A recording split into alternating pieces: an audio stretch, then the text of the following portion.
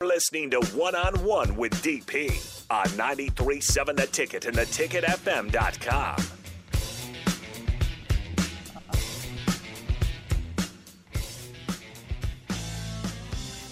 Welcome back. One on One. We're live down at Barry's in the Haymarket.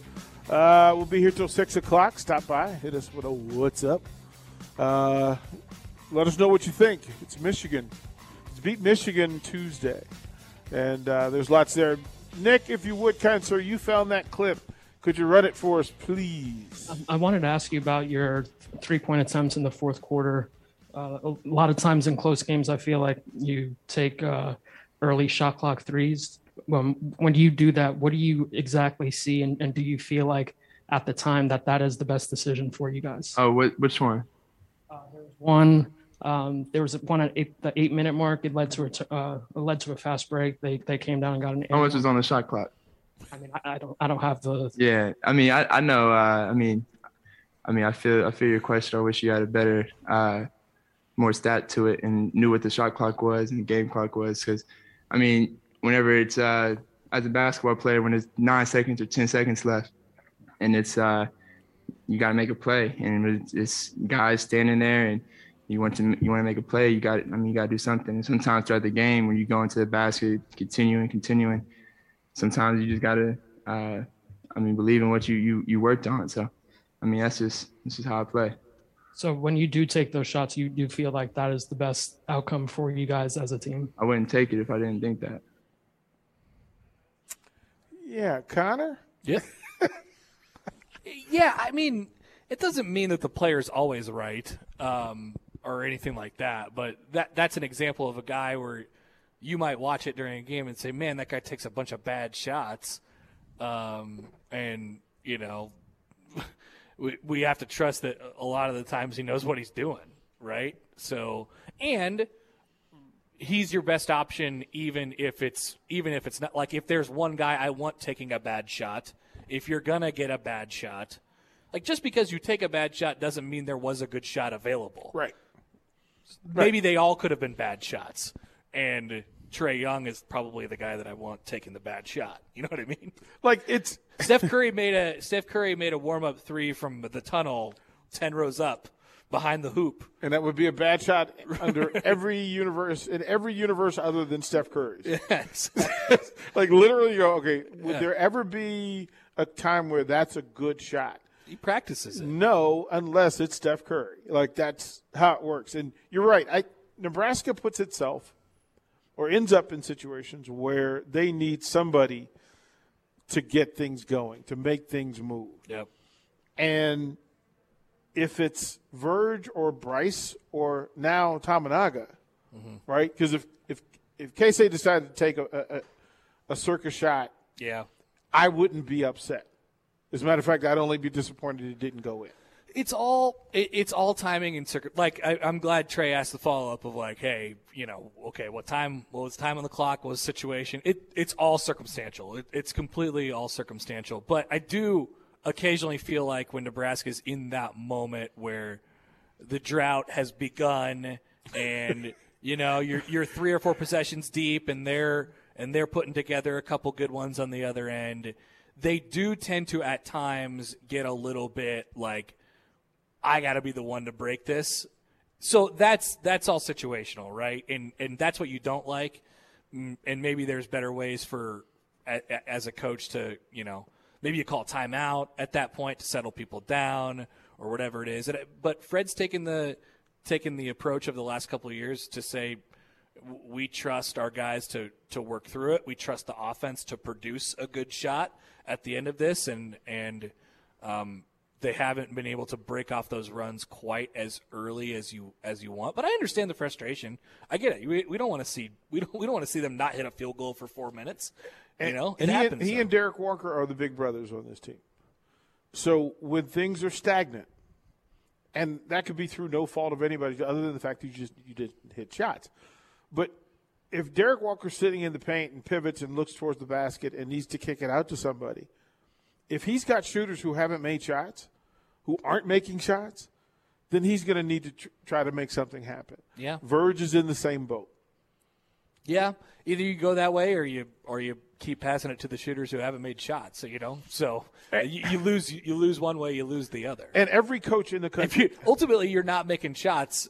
There's nothing you could do to make it look good. everything becomes easier if you make shots. Right. Literally everything in basketball on the college level is better if you make shots. It's easier if you make shots. So we understand that. Take Kobe Webster, for example, in that Creighton game. Yeah. He comes in and starts throwing fireballs in, and I wouldn't tell you that any of them were quote-unquote good shots, but he made them all. They're going. They're going. He made them all. They're going. Look, that whole, oh, man, bad shot. Oh, sweet. Right. Well yes, done. Yes, no. Yeah, you go through. No, yes. Yeah, you go through those processes, but every coach in the country wants a guard or a wing or both who can break down a defense off the dribble. Yeah. Right? Stopper. Every single coach in the country wants a guy who is one dribble better than his defender. Mm-hmm.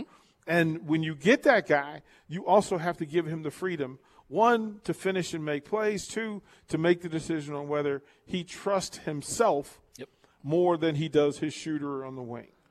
And through every metric we can think of, Verge has had a right to be questionable about making that additional pass. He's gotten a lot better at making decisions too. I think there was a point in the first couple games where they had to really work with them, and I feel like they've done a pretty good job. I have little to no complaints about Verge over the last couple games. I think it really comes down to except for the 3-point shot. There. Shooters now making shots. The 3-point shot are late in the first half. In the Indiana game? Yeah, that's the Trae Young one, right? You just go, okay, well, what was the situation? Yeah, well, go ahead and take he can get away with one, I guess. Right, we can look at. I don't have much from Verge over the last few, though. I really don't. Good. There are people who want to, they call him a hot dog, they want to call him a ball hog, all those things. I'm like, you know what? That dude's an elite level basketball player. Leave him alone. That happened. Leave him alone. That happened so fast. I was frustrated about that. That guy is your starting point guard. He's playing his first couple games here.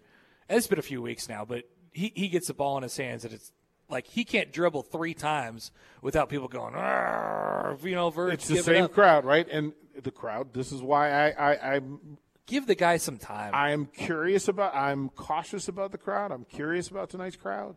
If they get into that early harumph mode. Yeah, you can't get him out of it. You just can't. And the players notice it.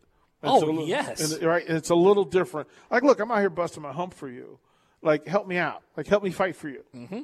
So that whole boo thing, I don't quite get. Text line asks the question, why does it always seem like it's only Nebraska that goes multiple stretches without scoring every game?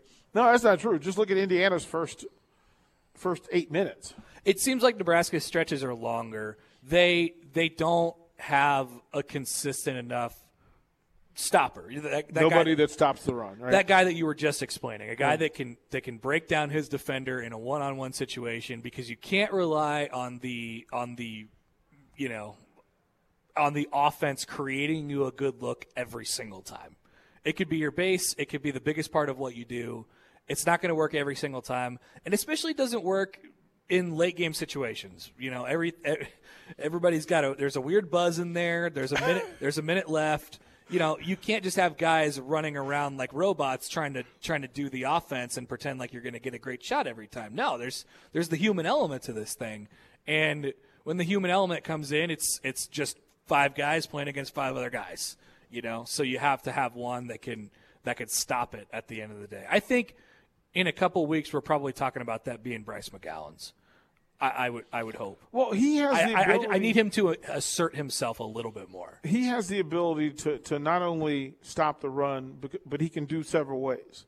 Like, he can take it to the basket and get fouled. Yep. Now, if he's getting the calls, Bryce gets in a rhythm at the free throw line. That's the reason I say it, because right? he's got the tools. He's the guy on the team who has the tools for it. I trust Verge with the ball, but I want him to make a play for somebody else rather than him trying to score simply because of his size. I think Bryce can do it all. Will Bryce get those calls at the rim in the Big Ten Conference? Yeah, I don't know. It looks odd. I think he needs to be a little bit more, like I said, aggressive, going at the rim at times. But he's such a smooth player that it doesn't look like at times it doesn't even look like he gets fouled or there is contact because he's like just the way he finishes and he has really, really good body control. Like it doesn't look like he's getting fouled at times, but he's getting smashed, you know? He's trying things that he's the only person in the building can try. Right. Right. And I'm fine with him trying to finish at the rim. So I guess I don't know what the answer to that is. I want him to be more directive. I want him to finish at the rim rather than on the glass. Yeah, yes. And he had one against Indiana that got blocked off the backboard. That was easy. I want him at the rim. Yeah. Because at the rim, Go get at the whistle. it. Go yeah, at it. You'll get the whistle if you go to the rim. Yeah. If you try to finesse off the glass, then they're like, "Oh, you're trying to steal a bucket." It's like running an inside zone rather than a power. You know? Just line up and have somebody compete. Mm-hmm. Well, and that may be the word tonight, compete. Because if they're willing to compete on the boards, if they're willing to compete defensively, look, give the crowd a chance to get in the game. Give them a chance to be loud and be PBA as folks have talked about it. Yep. Right. Would love to hear it. It would be wonderful. See it. Yeah, I still don't feel like you're believing that this crowd's going to be. I'm curious. No. They need a few things to go right for him, I think. People are lukewarm, I think, right now. There's a whole lot of PTSD. Yeah. Yeah, there's a lot of that going on. Yeah. In this athletic department. That's a statement of truth. So they need one. They need one to bring him back a little bit. They need Casey. Okay, so can we in the next segment can we make a list of the things we want to see that will get this crowd into it? Yes. Right. Bo Borowski calling a double tech in the first 2 minutes. I'm telling you, nothing gets the crowd going. I don't know if it's Bo Borowski tonight, but I nothing gets the crowd into it like a bad ref call. I think that we'll both have our list when we come Okay. back. We'll throw it to break on 101. We're live at Barry's until 6 o'clock. Come on down, say hi. You're listening to 93.7 The Ticket.